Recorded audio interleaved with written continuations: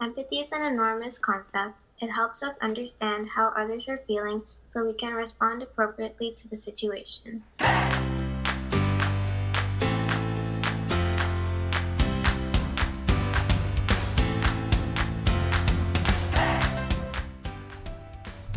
We are Mr. Casinas. And Mr. Darling. And you're listening to A Day in the Life.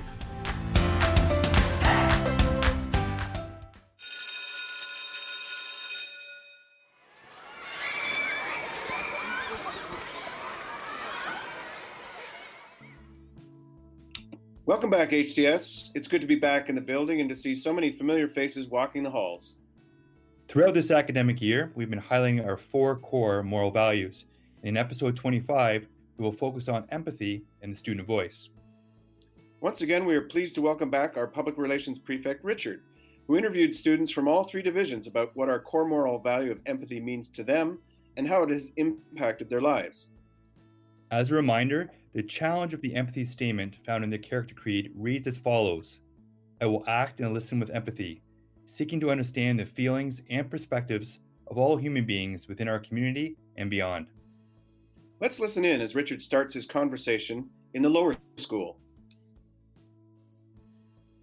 Please welcome our first guest speaker, Ashna from grade 6. She's joined us on the Empathy podcast, and today we're going to ask her a couple questions about empathy. Ashna, what does empathy look like to you? To me, empathy looks like sitting down with someone, even if you don't know them, and actively listening to them and sharing your thoughts with them in a supportive way. What does empathy look like in the halls of HTS?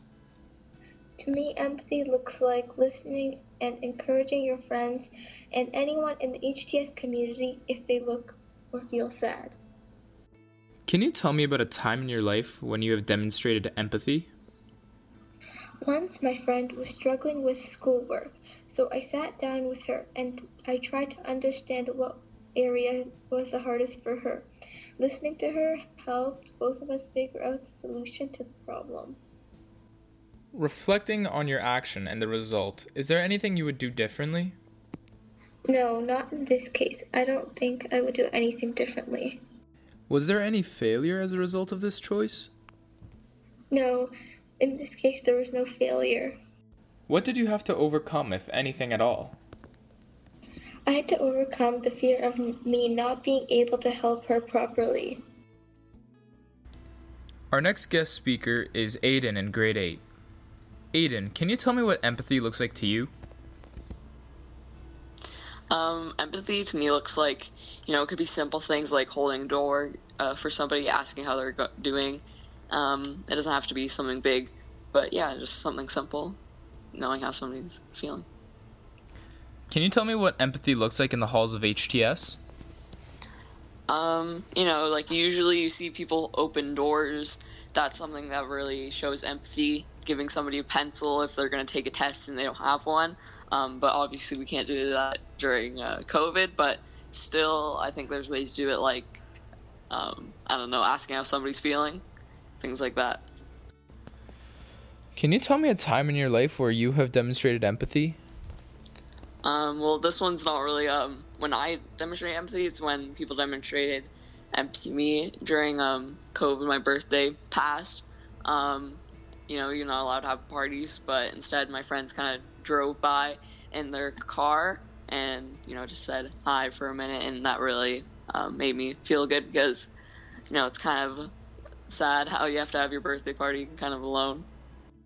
So reflecting on that gesture and the result, is there anything you would do differently after? After I would maybe before, COVID, I would probably appreciate the times more when we could actually show empathy in better ways and just do better things for each other when we were actually together, if that makes sense. I'm thinking back to the times where we could, have parties and really be together, but now we can't. So I would go back and show more empathy and be a better person. You have a bunch of really good friends. Can you tell me what you had to overcome?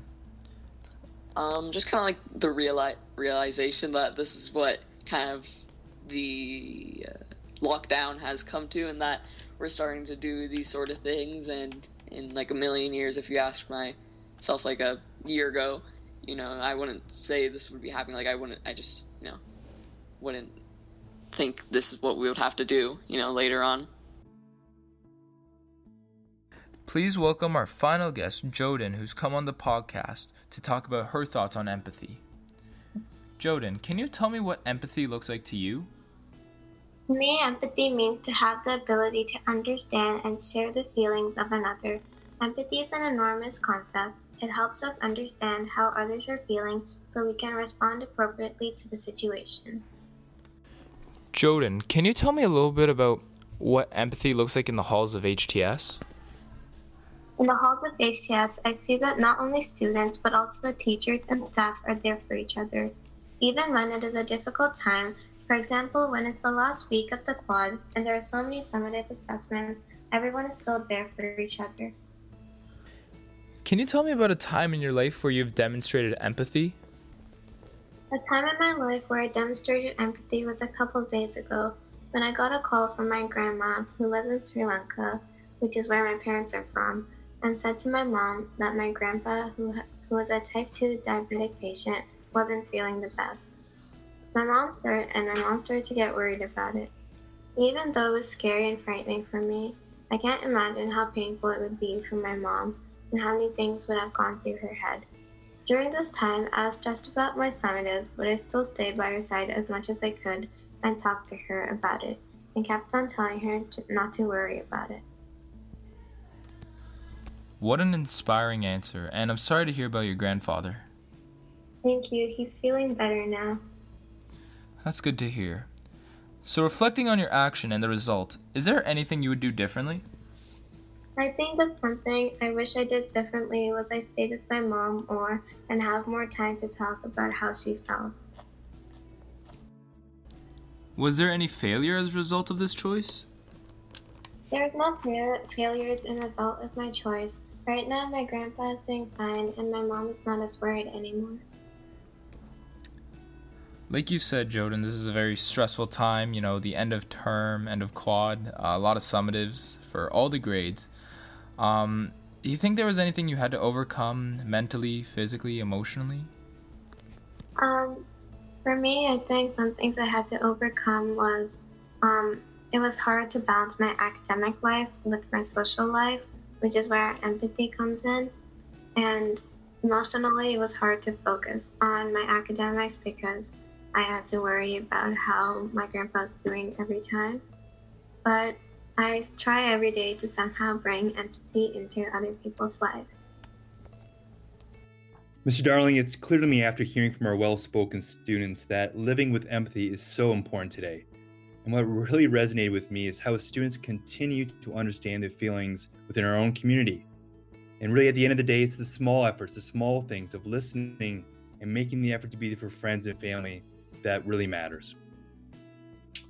I agree, Mr. Castanis. And the thing that always stands out for me with empathy is this idea that we're challenged to walk in other people's shoes and to see things from other people's perspectives. And I was so pleased and appreciative that all three students talked about that and their ability to do that in their conversations with Richard today. Well, HTS, this ends our podcast on empathy and the student voice. Tune in for our next podcast when we sit down with the two co-leaders of the Diversity and Inclusion Council as we talk about our core value of integrity and their amazing efforts around Black History Month and beyond. Bye for now.